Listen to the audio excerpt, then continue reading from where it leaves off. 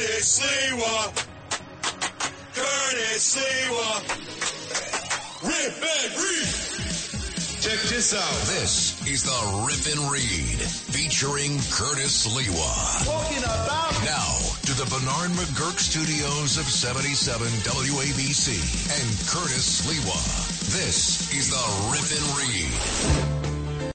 Yes, hello. This is Curtis Sliwa taking the baton from Sid Rosenberg. When you get a chance, if we can come in with Officer Krumke from West Side Story. I realize that Sid Rosenberg has sabotaged my effort to finish up this week in substitution for Brian Kilmeade, who should be back on Monday. Remember how this week started? It was bifurcated by the King Solomon of WABC, John Catsimatidis. What he did was, in a King Solomon-like way, he decided to split the 2 hours in half. It would normally be part of the Brian Kilmeade package 10 to 12. Now, on prior occasions, there was no hesitation. They just give me all 2 hours, and then obviously I'd go right into the Rip and Read from 12 to 1. But for whatever reason, and I think it really has to do with the beef that I've had with the boss man, John Catsimatidis, over left versus right, the fact that I had basically developed Anthony Weiner for over a year on Saturdays 4 to 5. He has since expanded his program. He starts at 2 to 4. He goes one-on-one with all the Trumpers on Saturday. And then it's left versus right, Anthony Weiner versus now a series of combatants. So when I first came down with scabies, Norwegian scabies, about 3 months ago, John Catsimatidis texted me, said, hey, stay at home. You got to do the other side of midnight, the better side of the other side of midnight. Saturday mornings, 12 to 6. So nice. They let me do it twice, 12 to 6 on Sundays. Why don't you just max and relax and not come in 4 to 5? I said, okay. And then all of a sudden, what about next Saturday? No, I got it. Following, no, John, I got it. No, John, I got it. And the ratings went through the roof. So they put me on the bench. Then I said, put me in, Coach John Catsimatidis. And he said, no, not so quick. I got Roger Stone from the Stone Zone, who is on Sundays from 4 to 6. He's going in there with Anthony Weiner like two scorpions in a brandy glass. They did 2 Saturdays back-to-back, belly-to-belly, left versus right. The ratings were better than even with John Catsimatidis. So then he makes me the bat boy of the Staten Island Ferry Hawks. So at least I'm on the field. Now he's assigned me to the bullpen because I said, what's up, Coach? Am I going to be on tomorrow, Saturday, 4 to 5, left versus right? He said, oh, no. The new superstar here at WABC, Dominic Carter, who actually was the first WABC radio talk show host at the old WABC to announce on the radio when he was there that Donald Trump would become the next president of the United States. And everybody looked at him there and said, get out of here. Bernie did at the time. Sid was a Hillaryite. Most of the others were neutral. And I even said when Dominic had joined me on the air, I said, there's no way. It turns out that Donald Trump, in his foreword of a book, had written extensively about Dominic, who is the face and the voice of New York One, the local news station here when it first launched for Time Warner, and obviously has become a great talk radio host in his own right. I call him the second coming of Bob Grant, except the black version. He's really good now. But he was the first to be a Trumper, the first to go to the mat for Donald Trump, candidate Donald Trump in 2016 against Hillary. And boy, you don't want to miss it. Saturday, left versus right, Dominic Carter versus Anthony Weiner, and it will be a slugfest. And wrong way, Lou Ruffino, you know where boss man has assigned me, the manager, John Catsimatidis, the bullpen of the Ferry Hawks. You can't even see me now. Who else are they going to put in the ring? But anyway, I need my Officer Krumke now that you have figured out from the disqualificator that was blocked by the outgoing Sid Rosenberg, who giveth and taketh. First of all, he'd be patting me on the back. Oh, you're so good. You're number 2 here at WABC. Then he launched into a diatribe, all the reasons I'm not. Then he reeled me back. I'll get him over the weekend if it's the last thing I do. So let's get right to it. Wrong way, Lou Ruffino and Justin Ellick with a classic song from West Side Story when gangbangers respected cops, because they certainly don't do now. Officer Krumke.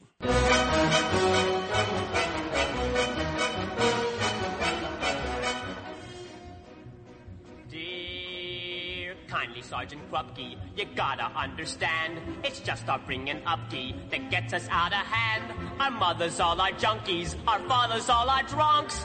Golly Moses, naturally we're punks. Gee, Officer Krupke, we're very upset. We never had the love that every child ought to get. We ain't no delinquents, we're misunderstood. Deep down inside us there is good. There is good, there is good, there is good, there is untapped good. Like inside, the worst of us is good. Arriba, arriba. That's a touching good story. Let me tell it to the world. Just tell it to the judge. Come on, you judge. Alvin Bragg, where are you, Alvin? Dear, kindly judge your honor, my parents treat me rough. With all the marijuana, they won't give me a puff. They didn't want to have me, but somehow I was had. Leaping lizards, that's why I'm so bad. Right, Officer Krupke, you're really a square. This boy don't need a judge, he needs an analyst's care.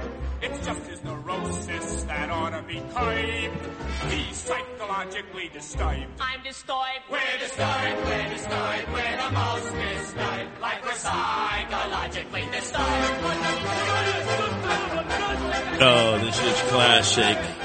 When the Jets and Sharks battling, white ethnics versus Puerto Ricanos in West Side Story. When Officer Krumke came in with his nightstick, they cleared out. And he was not a friendly dude. In fact, Justin Ellick, if he told you, you're loitering here. No, officer, no. When I come back around the block, if you're here, I'm going to make your kneecap sing and ring with my nightclub, my billy club. And they did. And gangbangers were fearful of the cop on the beat. You did not give beef to the cop on the beat or he bust your teeth. And if he collared you and took you home to your mother because you were he had to give you a JD card because you were young, which meant juvenile delinquent, or your family would give you a beat down. Now, what do? They sue the NYPD. Boy, have times changed. What have I been saying, Justin Ellick and Wrong Way Lou Rufino, about Times Square? It's completely out of control. 42nd Street is controlled by the Venezuelan gangs who have been housed at us, the sucker taxpayers' expense, in the old McDonald's, which used to be the largest in the world, but never made a dime when it was open on 42nd between 8th and 7th. It was really there for the signage, although they sold a lot of Max fries and strawberry shakes. It never made profit for the parent corporation, McDonald's Corporation in Oak Brook, Illinois. Then the lockdown and pandemic came, and it closed. Then all of a sudden, Eric Adams, swagger man with no plan, mayor of the illegal aliens, started converting that former McDonald's into basically a hotel for the illegals. And the majority of those housed there are Venezuelans. At first, they would be hanging outside. They had the mopeds, the Vespas, all illegal, none registered, no licenses. Complete defiance of the law, but they didn't know. They first come here, they see everything is for free. You walk into a Dwayne Reed, I see Americans coming out with bags full of free stuff, shoplifting. I see you can boost products, you can pickpocket, jostle, you can get in fights, you can hit a cop, and, you're an untouchable as a Venezuelan because you have special status, and they'll cut you loose. And they never, ever, ever get in touch with ICE. And after a year of observing the American way in the land of Alvin Bragg, Manhattan DA in Manhattan, who turns criminal loose and wants to arrest those who stand their ground, as you saw Jose Alba in the bodega, who had to stab that miscreant who was coming over the counter. And then, of course, Daniel Penny, who waits to go on trial, second-degree murder charge against Jordan Neely, emotionally disturbed, a threat to everyone in the subway. You know that they've learned their lessons well. And as an organized gang, they see that we can get away with things here in New York City that we could never dream of getting away in Maduro land in Caracas, in Venezuela, where we come from, or even where we've spread in South America, this gang, to Lima, Peru, Santiago, Chile, and the main base, Bogota, Colombia, because that's where the money is. So it's not just street crime and thugs and gangbangers. It's also white-collar crime. Well, anyway, what happened last night? The chief of the NYPD Shell was on with John Catsimatidis and Rita Cosby. And he was talking about all the crime in the subway, crime in the streets, what the NYPD had to do, the demonstrations. There was one right outside of the Schmuck Chuck E. Cheese's Sumo's office, the Schmendrick, the Pisher, as all the Hamas crazies were out there, and we could actually watch them from high atop WABC. So the cops got their hands full. They've been handcuffed. Eric Adams, swagger man with no plan, who was a house mouse, never was a street cop, a house mouse, never made a collar, 22 years. Signed a consent order decree with the courts. They not only rewarded Black Lives Matter and Antifa with money for what they claimed were damages done to them against the NYPD in the summer of George Floyd, when there was rioting, looting, and shooting, and the consent decree forced the cops to back off. They couldn't put their hands on demonstrators. They basically had to take the Gandhian approach, turn your cheek, nonviolent, civil disobedience, and just neutered, rendered the cops impotent. So last night is 5:30. Chief Shell is on. He's talking to John, Rita, and their contributors. And they're like 24 migrant guys of unknown background. I'm betting they're Venezuelan. Chasing this Nicaraguan guy 15 down the street. Right on 42nd Street. Wrong way, Lou Rufino. It's 5:30 at night. It's rush hour. There are thousands of people there. It's the most trafficked area in the city. And they're like running for cover. And these guys catch the Nicaraguan, a 15-year-old who was staying in that Mickey D's high-rise, and they stick him up a few times, meaning with ships. And then they run away. And now the cops, once again, got to try to find these illegal alien gangbangers, probably from a variety of countries, but I'm predicting mostly from Venezuela. Now, you could make the argument that a Nicaraguan in today's Nicaragua could seek asylum, because Daniel Ortega and his wife have made themselves emperors for life in Nicaragua. They've locked up all their dissidents. The only one they haven't locked up is the cardinal of the Roman Catholic Church. And this goes back to when the Contras and Ronald Reagan were battling the Sandinistas that were supported by Bill de Blasio and Charlene, that crook, when they went down there to support them against the Contras in 1983. Well, I would suggest this. Since they love the Nicaraguans so much, and they got two homes, not one, two, on 7th Avenue and 11th Street in the heart of Park Slope, they should be forced to turn one of those high-priced townhouses into a sanctuary for the Nicaraguans.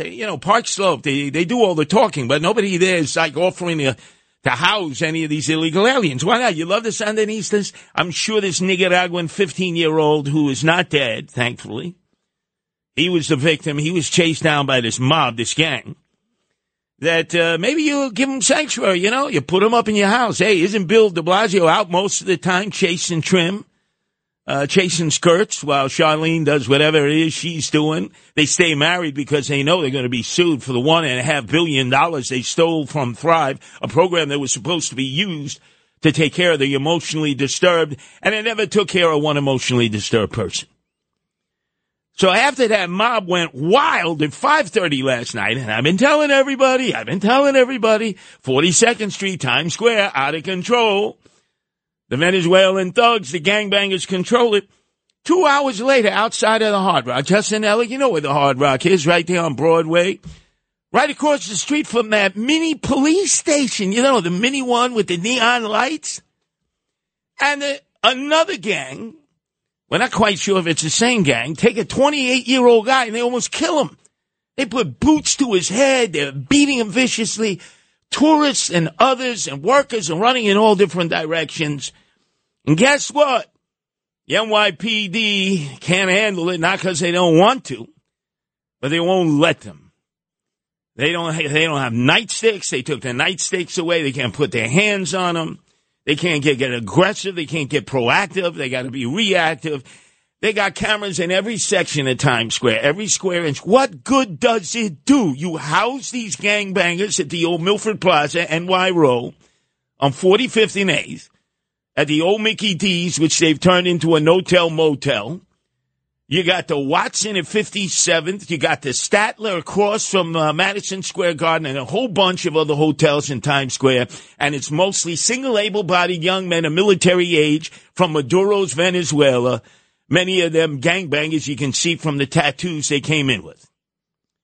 So what is going to happen, ladies and gentlemen? Well, what happened is Kathy Crime Wave Holcomb finally came to her senses. Remember when that first instance, right outside of the New Amsterdam Theater, it was a Saturday night, 7:30, right on the Deuce, 42nd Street, and the 14 Venezuelans put boots to the 2 cops. 6 of them are still on the lam. Everybody says, oh, deport them. They've rediscovered ICE. Well, guess what? Easier said than done. Venezuela has halted all flights of deported migrants from the U.S. and Mexico. That's what Maduro has done. Flights were a key tool for the Biden administration to deter illegal immigration from a major source country. That's over. It's shut down. So the best you could do is deport them to Mexico. It's called catch and release. So here all these Venezuelan guys, let's say you put them in Calexico, miles from the border, and all they're going to do is come back over, cross over from Tijuana into the San Ysidro Canyons, next stop San Diego, Los Angeles, and then they're coming back here. Or they're going to be coming through the border of Arizona. Can't do it with Governor Abbott any longer, man. He's got that razor wire spread everywhere. He's building a military base there for the National Guard.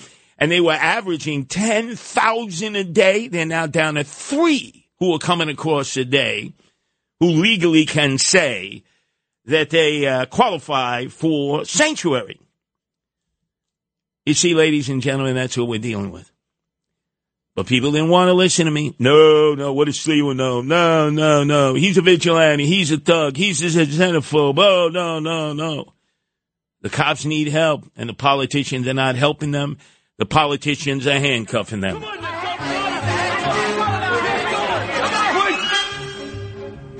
My father is a bastard. My ma's an SOB.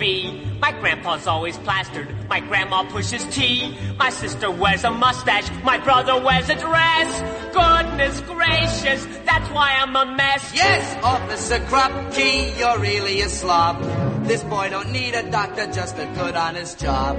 Society's played him a terrible trick. And sociologically he's sick. I am sick. We are sick. We are sick. We are sick, sick, sick. Like we're sociologically sick.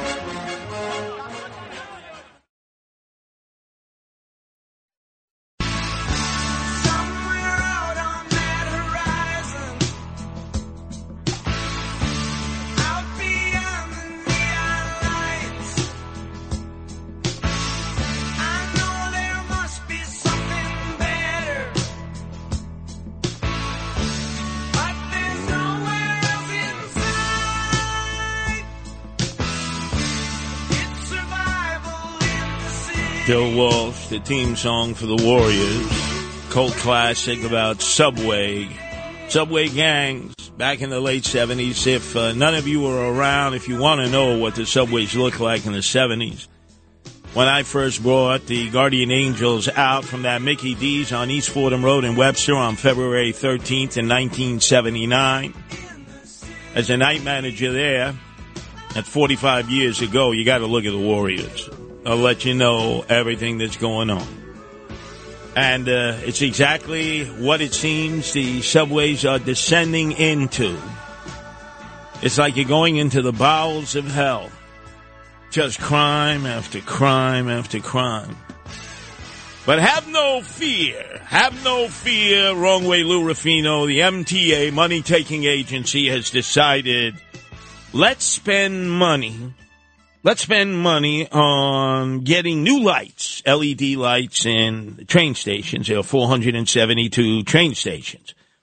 And their feeling is, it's simple. A brighter station is a safer station.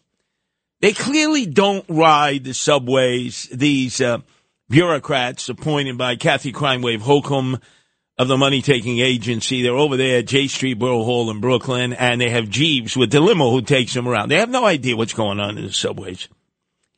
So they've already fixed some of the stations with these LED lights. And people have been asked, passengers who regularly use those stations, and they've been asked, have you detected a difference on Bergen Street, Carroll Street, Lafayette Avenue, right in Brooklyn? And the passengers have said, I didn't notice. I think better than wasting all that money on brighter lights would be more consistent police presence. Yes, more police, more police. In fact, we got to go to our Robbie Robot here, Wrong Way Lou Rufino, because apparently Eric Adams, who believes in technology, remember, he's the techno mayor, has decided to take Nightscope K5, the robot, out of mothballs. It's been put up on the shelf for 2 months. It's had all kinds of problems. It was supposed to be the cure to the crime in the Times Square subway station, right below that street in which Venezuelan gangbangers are beating up cops, beating up other migrants, and beating up tourists. So he's got another plan, he said, for the robot going forward. He was afraid that it would be attacked, vandalized, graffitied, and pushed in front of an oncoming number 2 train. So that's why he had it guarded always by 2 uniformed transit police officers, and he would keep it behind the police barricades. But now he's decided to resuscitate the idea, and in fact, soon he claims you'll be hearing from Robbie Robot again. Danger, Will Robinson. Danger. No, Will Robinson. Danger. Danger, Will Robinson. Danger. No, Will Robinson. Danger. Danger, Will Robinson. Danger. No, Will Robinson. Yo, Eric. Enough of that. Hey, Adams. I know, look, they're listening at City Hall. They listen at One Police Plaza. They got a Sliwa desk. Are you crazy? We need cops. And in fact, recently, Eric Adams admitted that because we're spending all this money on the illegal aliens, of whom none have been vetted, we don't know what their backgrounds are. They're like ghost criminals. As Eddie Caban has said, we got no paperwork on them. We got no pictures, no prints, no social networking, nothing. They're ghost criminals. And Eric Adams has decided to give them everything and take away from the policing in New York. In fact, recently, this is what Eric Adams had to say. We know we have to focus on transit crime. Our transit system must remain safe. We had a shift in the number of officers we had underground. The funding ran out. The funding ran. How does the funding run out? The funding runs out because he's bending over backwards to give the illegal aliens everything. Everything. And we, the people who pay the taxes, we get ugats, we get bupkis. And this is impacting the number 1 tourist attraction of New York City, the gateway to the world, Times Square, both underground and above ground. So now here is the problem. He has just announced yesterday that he has found a tranche of money to put the overtime back for the transit police. Remember when all of a sudden Congressman Lee Zeldin was cutting down the differential between he and crime wave Kathy Holcomb in the last 2 weeks? Crime was skyrocketing in the subway, and Kathy Crime Wave Holcomb with the MTA with discretionary funds just unloaded a ton of dough to make sure that you had transit cops in uniform bumping into one another to guarantee her election. And she barely got elected over Lee Zeldin because in the last 2 weeks, there were cops everywhere in the subway system. And then all of a sudden the overtime ran out. So now we're in the same precarious situation. Look at what happened earlier today, the lead story that came from the 5 o'clock news edition of Noam Laden. I suggest that you all listen to it because he always has the cutting edge stuff. There was a D train. It was about 5:30 in the morning. And all of a sudden, a 45-year-old man was shot and killed right there at 183rd Street. 3 guys had left that southbound D train. They're all on camera. They're probably waving to the camera because they know that nothing's going to happen to them, even if they're caught. Because up in the Bronx, you have Darlene Clark who is like the female version of Alvin Bragg in Manhattan. Sometimes if you kill somebody, wrong way, Lou Rufino, sometimes they remand you to jail, no bail in Randers Island. But even now, they'll cut you loose. They'll give you a bracelet. You walk around like you're under supervised supervision. Hey, nothing of that. So it's another crime. But I'd say probably the most difficult situation of all, and we have focused on this where others have negated their responsibility. I basically had a leg up on this human leg that was discovered on the tracks. Justin Ellick, did we ever have an answer as to how a leg severed from a homeless guy living in the tunnels, which they do, they are the mole people, in the Lower East Side between Spring Street on the number 6 train and Broadway Lafayette, the F train, that's where they merge. Somehow he had ventured out onto the tracks, which they often do because they live deep within the recesses of the subway tunnels. There are workstations. I've been in there. They turn them into little hovels. They go in and out. Naturally, they're foraging for food above ground, and sometimes they've been hit and killed, and in this case, not only killed, but the torso was missing a leg. Now, that leg, a week later, ends up between 167th and 170th on the Uptown number 4 train, the L, which is above the ground. And a little kid is looking out the window going, Mommy, Mommy, Mommy. He wants to be Choo-Choo Charlie the engineer, good and plenty good. How many times did you stare in the front window next to the motorman? Because it was so interesting. You thought, maybe I'll be a motorman one day. So the kid is all excited. He's a train buff. And now he's saying, no, Mom, that's a leg. No, that's probably from a mannequin. You're exaggerating. Don't worry. So, just on a hunch, the motorman calls ahead to Woodlawn Road, the last stop, and they send what they call a track walker. Now, track walkers go out there, and they're supposed to make sure the tracks are not bent, that all the bolts are in, or the train can derail. Like you saw that F train on West 8th Street, right before the last stop in Coney Island on Brighton Beach, just derailed. And as he's walking along, he sees the leg. And it's brought to the medical examiner, and the medical examiner determines it's a male leg. But there was no identification on the leg. Could you believe that? That was part of the report, Justin Elliott. No identification on the leg. And they think that it's part of the torso of the guy who was hit way down on the Lower East Side. We've yet to be able to figure out how that leg got all the way uptown, and within a week's worth of time, nobody noticed it. They said, the snow had covered it. Bull feathers. And it's not just that F train down there on Spring Street and Broadway Lafayette. There have been a series of problems involving this F train, as I just described. One was derailed right outside of Coney Island.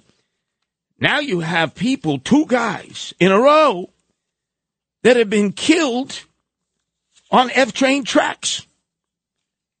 A guy was laying down at West 4th Street, right? West 4th Street, Washington Square Park Station, on the F train tracks, 5 o'clock in the morning. Sleeping, Justin Ellick, on the tracks. I tell you, they live in the tunnels. And the F train went right over him. I mean, severing him in like, oh, God, it's a gory death if you've ever seen the jumpers. I've seen jumpers generally.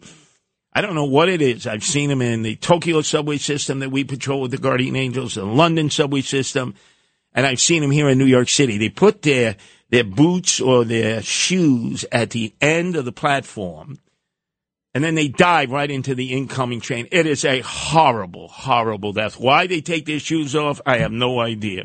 So this happened at 5 o'clock in the morning, and then it was preceded by a jumper on the tracks at Avenue N, the station in Midwood, around 5 p.m. Tuesday, struck and killed by a southbound F train. What's going on with the F train? It derails in Coney Island. It apparently has hit 3 homeless guys in like a period of 2 weeks, all of whom are dead. And they're sleeping on the tracks. You know how bad that is? Go to the Instagram of WABC and go to my Instagram and my Facebook and my Twitter, you'll see the posts that I put up of all the homeless and emotionally disturbed people that I run into each and every morning on my way to do Sid and Friends, my 7:05 hit, Monday through Fridays. It'll just make you cry. And our people, our Americans, are sleeping in subways, sleeping on tracks, emotionally disturbed, no shelter, and they're putting illegal aliens up at the Roosevelt Hotel, 3 squares a day, culturally appropriate food, iPhones, smartphones, health insurance, whatever you want, and then they go out and beat up the cops, and they're robbing and pillaging throughout Times Square.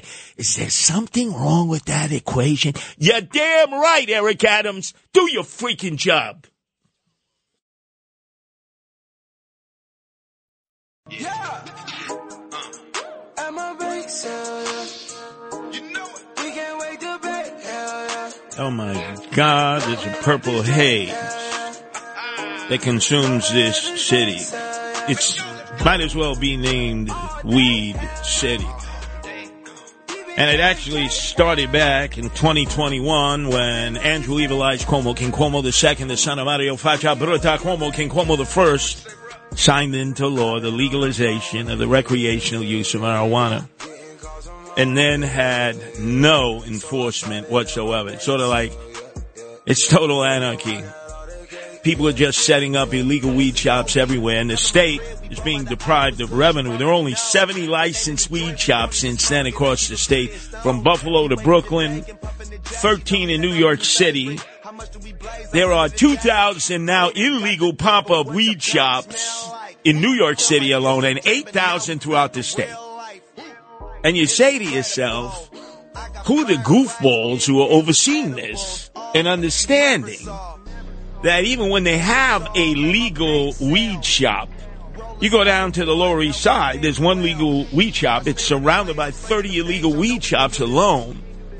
Almost nobody goes to the legal, state-licensed, taxable weed to buy because it's cheaper in the illegal weed shops. You get more variety, and you can get, yes, Mendocino County gold, you know, right up there from Northern California. You can't. When you walk into a state-licensed shop from New York, you can only buy weed that's been grown and processed in New York on farms, whether it's marijuana, edibles, vape products, etc., etc. What an absolute disaster. So what does Kathy Crime Wave Holcomb do? She imposes a $10,000 fine to the landlord if they see you have an illegal shop open. And who has to write up the tickets? One of the most crooked people in a crooked administration of Eric Adams. He's called the New York City Sheriff, Anthony Mirandi. Looks like Lurch. You rang. And they have no enforcement powers. They're basically revenue agents. It's not like sheriffs that many of you know. Like the other night when I was at the Lincoln dinner in Bergen County, there are people running for sheriff. They do enforcement in the courts, enforcement in the jails. They actually patrol some unincorporated areas.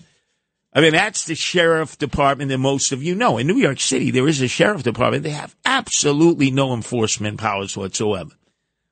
So they'll roll in off the street.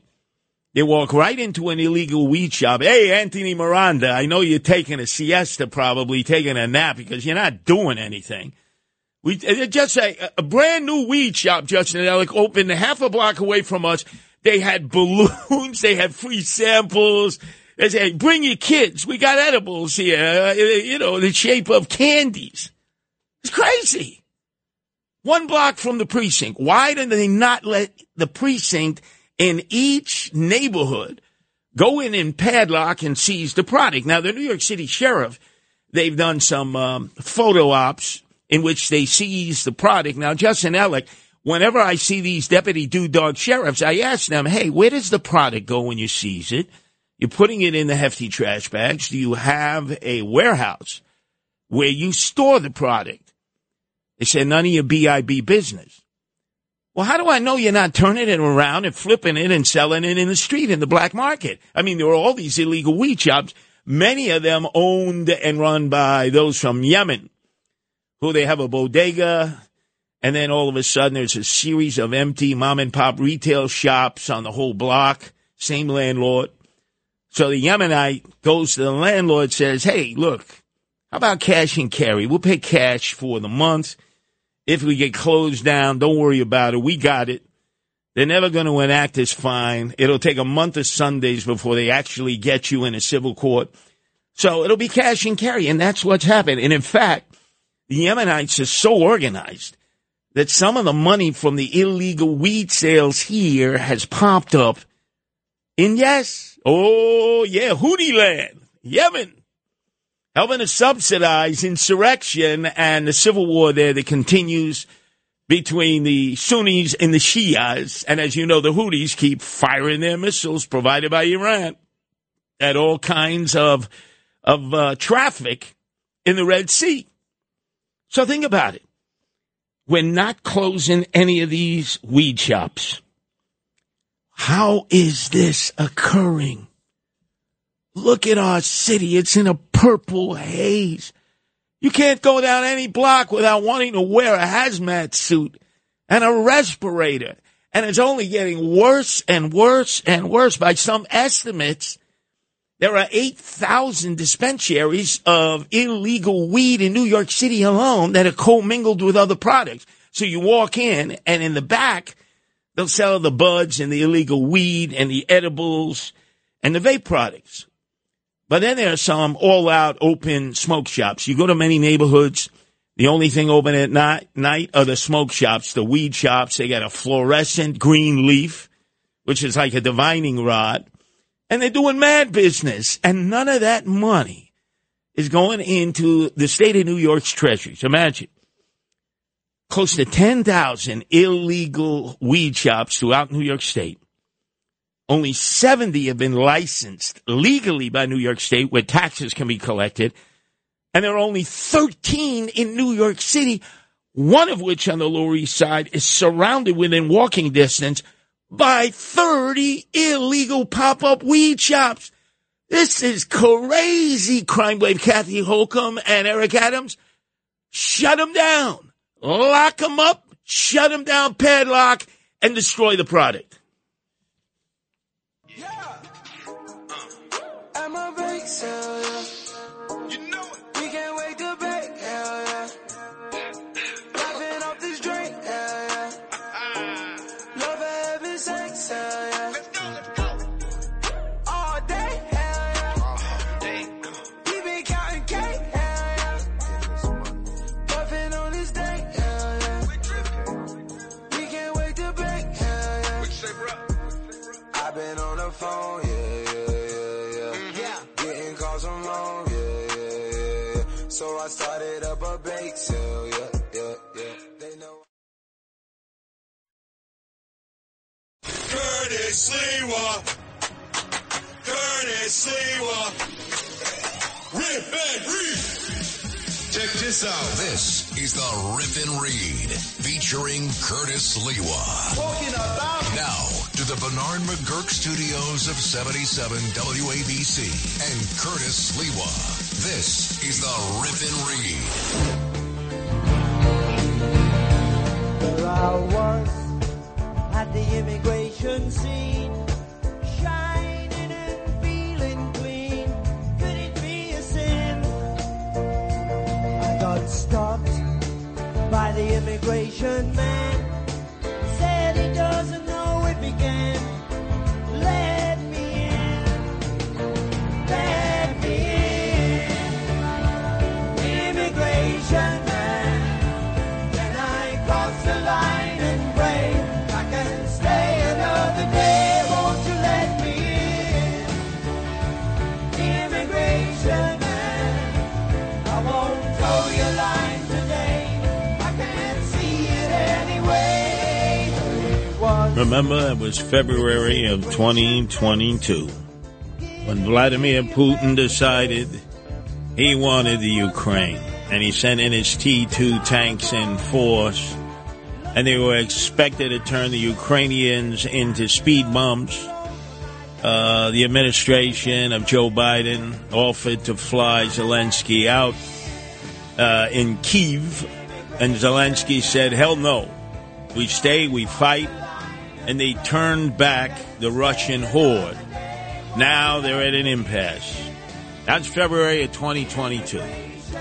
Now, I don't know if you're aware, Justin Ellick, there was a stream of close to 5 million refugees, wartime refugees, and legitimately we saw the Russians just level villages, especially over in the eastern Ukraine, Donbass, that area all around there that was invaded by in 2014 when Obama was president, and the Russians took that back to Crimea. But, I mean, whole villages just leveled. And the Russians, they use World War I, World War II tactics, trench warfare. They use their own troops as fodder. They've used their prisoners. They've used conscripts. They throw everybody at it. It's a meat grinder. So for the Ukrainians themselves, many of them have become wartime refugees, and we can make the argument that they might qualify as asylum seekers, right? Hey, we had to get the hell out of there. So there were 5 million. They had gone to Hungary and Poland mostly, but some to Romania, Slovakia, and Moldova. You think you could find Moldova on a map there, Justin Ellick? Probably not. Most people have no idea where that is. But the fact is they fled there, and some decided, hey, let's do the hop, skip, and a jump. The preferred location in Europe, Western Europe, naturally is Germany, or England, or France. And if not that, you have the trifecta, the trinity, the troika of choices, which is the United States. And I remember right after the invasion by the T-2 tanks of Putin and the resilience of the Ukrainians to hold the line and push them back, that there were a number, in fact, thousands of Ukrainians who had made their way all the way to the border that separates the United States from Mexico, especially on the Texas side. And because they were Ukrainians and because they did have paperwork, and some of them have skills, superior skills to some of the illegals that are coming across the border now claiming that they are asylum seekers, some of them computer programmers, teachers, nurses, bringing skill levels, they were granted a humanitarian parole. I like the way they say it. You're paroled into the country.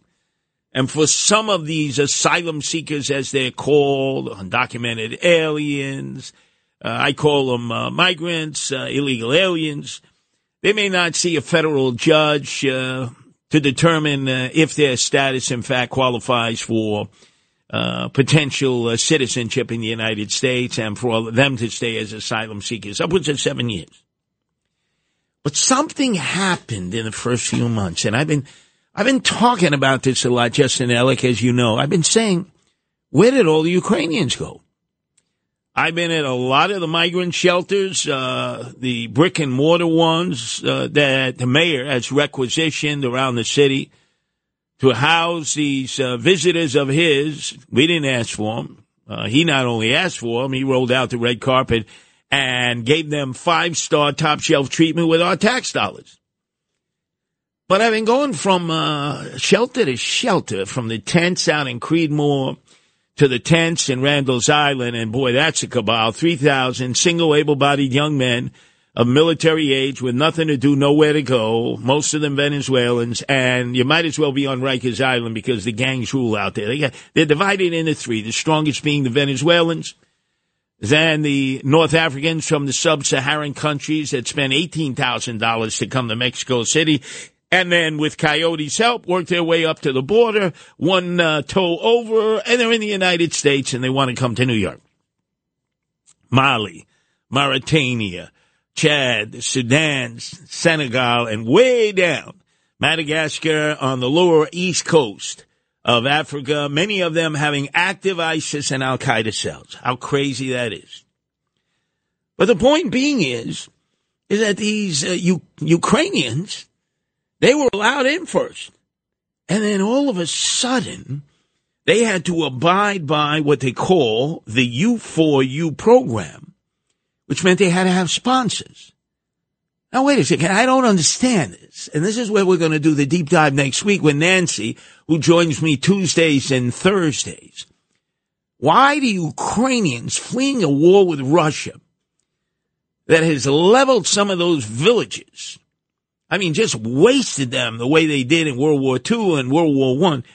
Why is it that a Ukrainian wartime refugee, truly seeking asylum, many of them with skill levels that we need, they're not going to be Grubhub delivery guys or gals. How come somewhere in that pipeline, that process, in the first few months, when they were making their way to Mexico City and making their way up to the border, separating ourselves, Texas from Mexico, and then to parts unknown, why is the U4U program in effect for them where they have to get sponsors? That's right. Everyone that comes in from the Ukraine needs a sponsor, like so many of your grandparents, great-grandparents, and those who came even before them. Sponsor. Sponsor would show up at Ellis Island, which was closed 1954, which was when I was birthed. But prior to that, you show up at Ellis Island. You had to have a friend or a family member here who would show up at Ellis Island and say, I will take full responsibility for this family, for the children. I will make sure that the rent is paid wherever they find a place to live, that they have food, that they have clothes on their back. Because particularly back in the 20s and 30s, there were no social service. There was no welfare. You had to go it alone. I know that happened with your grandparents, great-grandparents. It happened with my grandparents on my Italian side, the Bade side, my mother, Francesca, Fidela, and Nicoletta Bianchino. They had to have a sponsor. My grandfather, Anton, who was coming from Poland after working in Liverpool as a master craftsman, having been trained in Krakow, he came out of the town of Limanova. He was building the cabins on the ocean cruises, earned his way over to Ellis Island. He said, where are you going? Where do you have sponsors? He said, Chicago. He showed him the paperwork because he had family and he had contacts from Limanova. You had to have sponsors. Why is it that the only ones who have to have sponsors now are probably the only ones who would truly prove that they are wartime refugees and asylum seekers? What a joke, with people walking right across the border. Now no Ukrainian immigrant can come through the southern border. They cannot go through Eagle Pass in Texas or any of the other portals where you just say you're an asylum seeker, because they'll say, no, you're Ukrainian, you got to have a U4U application. And they're slowing down the process now. L'Immigrant, Immigration and Naturalization Service, ICE and Customs. You ask yourself, ladies and gentlemen, who more than the Ukrainians, whether you support or continued support of Zelensky and his war against Putin or not, you can certainly make the case that they are legitimate wartime refugees, they are asylum seekers, and most importantly, unlike most of the other migrants, illegal aliens coming in, they have skill levels, so they can assimilate a lot more quickly. Many of them speak English, assimilate and work jobs in the white-collar sector that we need filled. There's only so many people who can be delivering your Grubhub food. That's what most of these migrants do now. What a mess. You heard it first here from yours truly, Curtis Sliwa. Nancy is going to continue to do the deep dive. Why the double standard for Ukrainian wartime refugees, asylum seekers, and everyone else just gets to walk in as long as they put one toe into the United States, then Catholic Charities is there to take them the rest of the way at taxpayers' expense. Taxpayers' expense. Now to the Bernard McGurk studios of 77 WABC and Curtis Sliwa. Curtis doesn't know about you, but he rips and reads. This is the Rip and Read.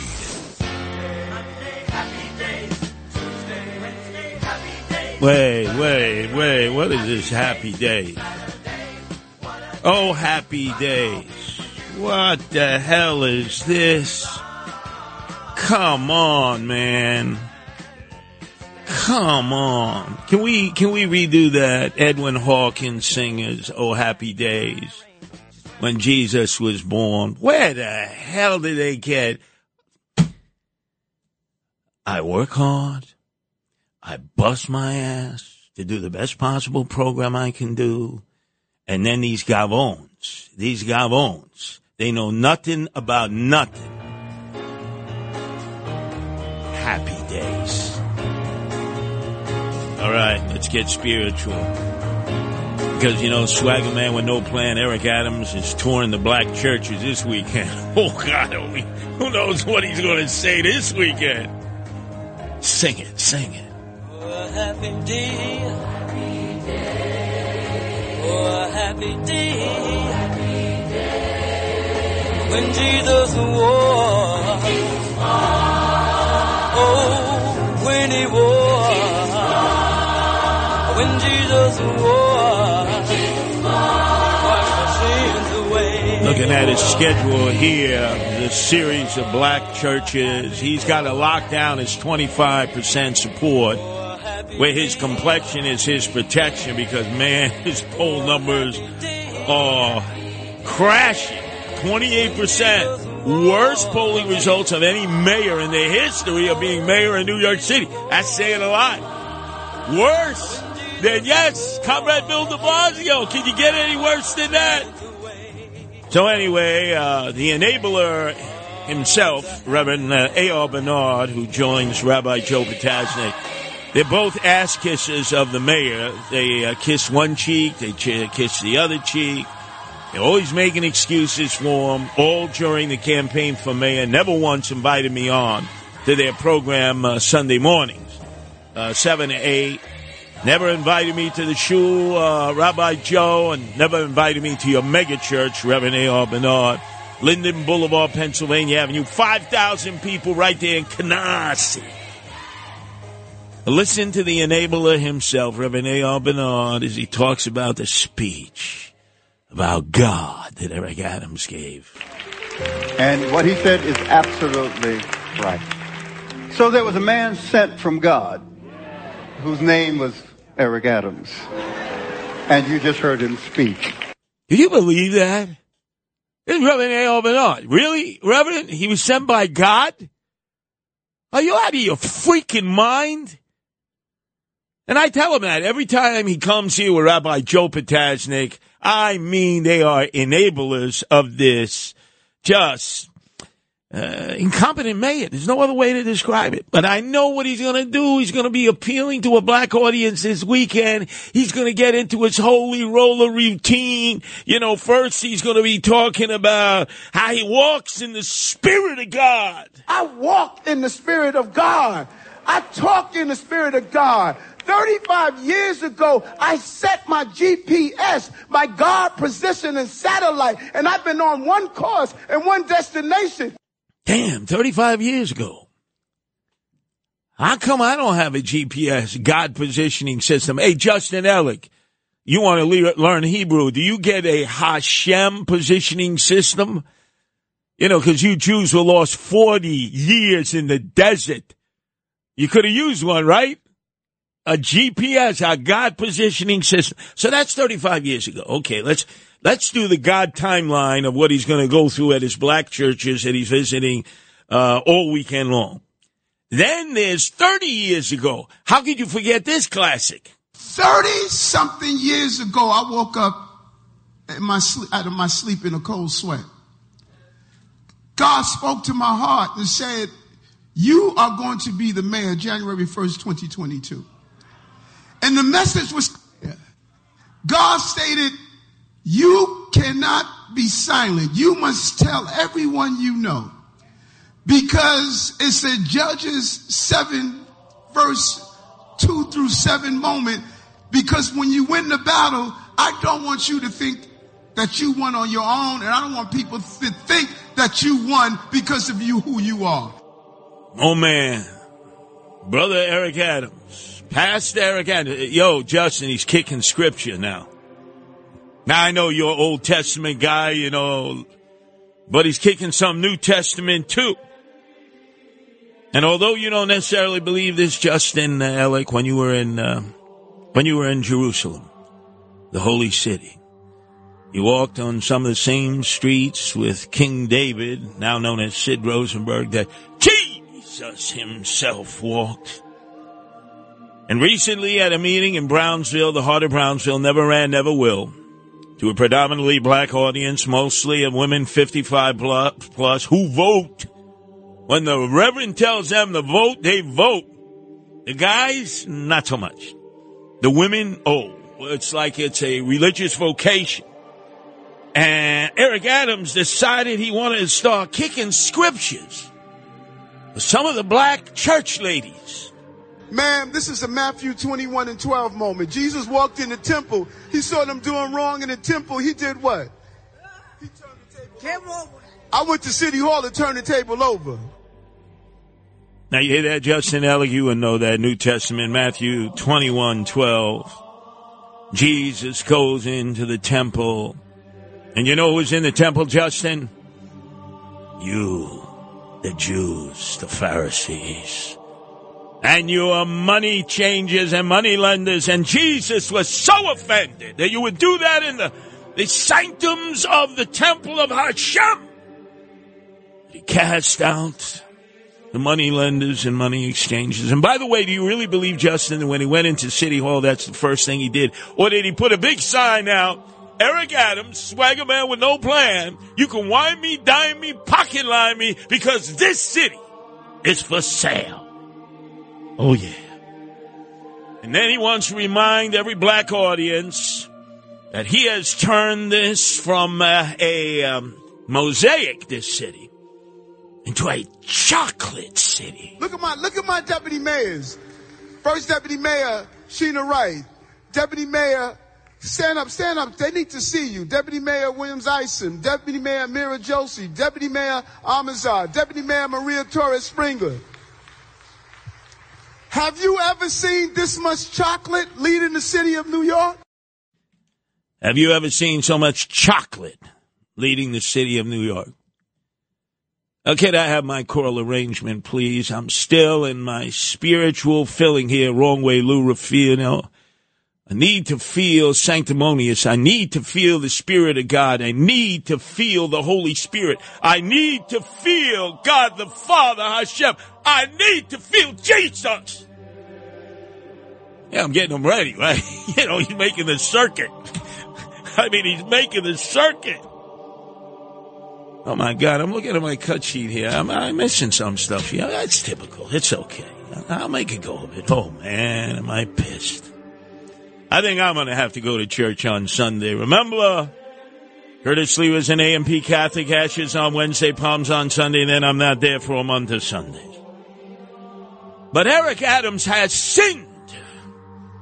You know, Justin Ellick, in Wrong Way, Lou Rufino, he has referred to you, and as much as Sid doesn't want to believe him too, his very dear friend, he calls all of us crackers. Every day in the police department, I kicked those crackers' ass, man. I was unbelievable. He was proud of that.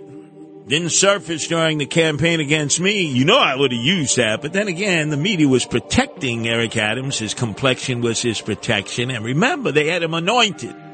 He was the new face of the Democratic Party. He was on his way at some point to being the second African-American president of the United States at 1600 Pennsylvania Avenue. Over my dead body.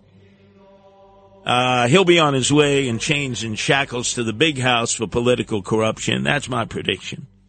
And he even referred to God bringing him together with a nefarious operator of that debit card company in Newark, New Jersey, that's providing illegal aliens with $1,000 on their SNAP cards, courtesy of the sucker taxpayers of the city of New York. Those are food contracts. That's what Mocha Fire was all about. A MWBE company that we met on the campaign trail and stated that we think we're going to need you. Little did we know that God is going to say there's going to be a crisis. You're going to have to meet them. And First Deputy Mayor Wright reached out to them. And it's going to cost us money, put investment into local bodegas, coffee shops, stores, and supermarkets in our community.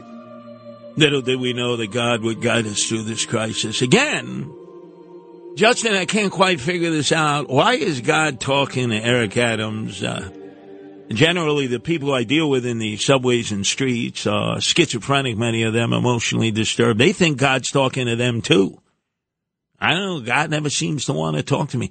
The only thing, when I first ever say Eric Adams, because I've known him over 40 years, and he called me a racist, a sexist, a misogynist, a homophobe. He called me an anti-Semite. He went the whole 9 yards when he was running against me. But I will never forget what he said from the bully pulpit of the state Senate when he was first sworn in. Up there in the crooked land of Albany, where you got crooked Republicans and Democrats with their beak in the trough, where they get wine dined and pocket lined by the lobbyists. He was there with the media. He was there with his friends and the lobbyists. This is what they heard, his battle cry, and oh my God, they were so filled with foot. Show me the money. Show me the money. That's what it's all about. And if you want to deal with Eric Adams, swagger man with no plan, mayor of the illegal aliens, there is one cardinal rule, Justin Ellick. Could I hear that again? One cardinal rule. Show me the money. Show me the money. That's what it's all about. Up next, I've had it with Sid Rosenberg. I am tired, and all of you should be tired, subsidizing him as a welfare queen. That's right. He's a freaking welfare queen, pimping off our tax dollars because he wants to be able to take the New York City ferry back to the Irish Riviera each day from down in Lower Manhattan at taxpayers' expense. Do you know Justin Ellick? For his miserable swipe of a Metro card to get him out to the Rockaways, we got to pay $13 to cover him with a subsidy. Sid Rosenberg, welfare queen.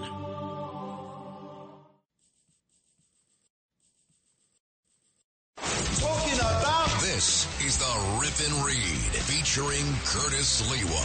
Now to the Bernard McGurk studios of 77 WABC and Curtis Sliwa. Just sit right back and you'll hear a tale of a fateful trip that started from this tropic port aboard this tiny ship. The mate was a mighty sailor man, the skipper brave and sure. 5 passengers set sail that day for a 3-hour tour. A 3-hour tour. That could easily be Sid Rosenberg, who has decided that he wants us to subsidize his continued use of New York City Ferry, which yesterday announced bankruptcy. It's gone Chapter 11, 10 cents on every dollar to its vendors. And they want us to bail them out. These are all the ferry services, mostly for the hipsters and millennials. They swipe their Metro card. It costs them about $3.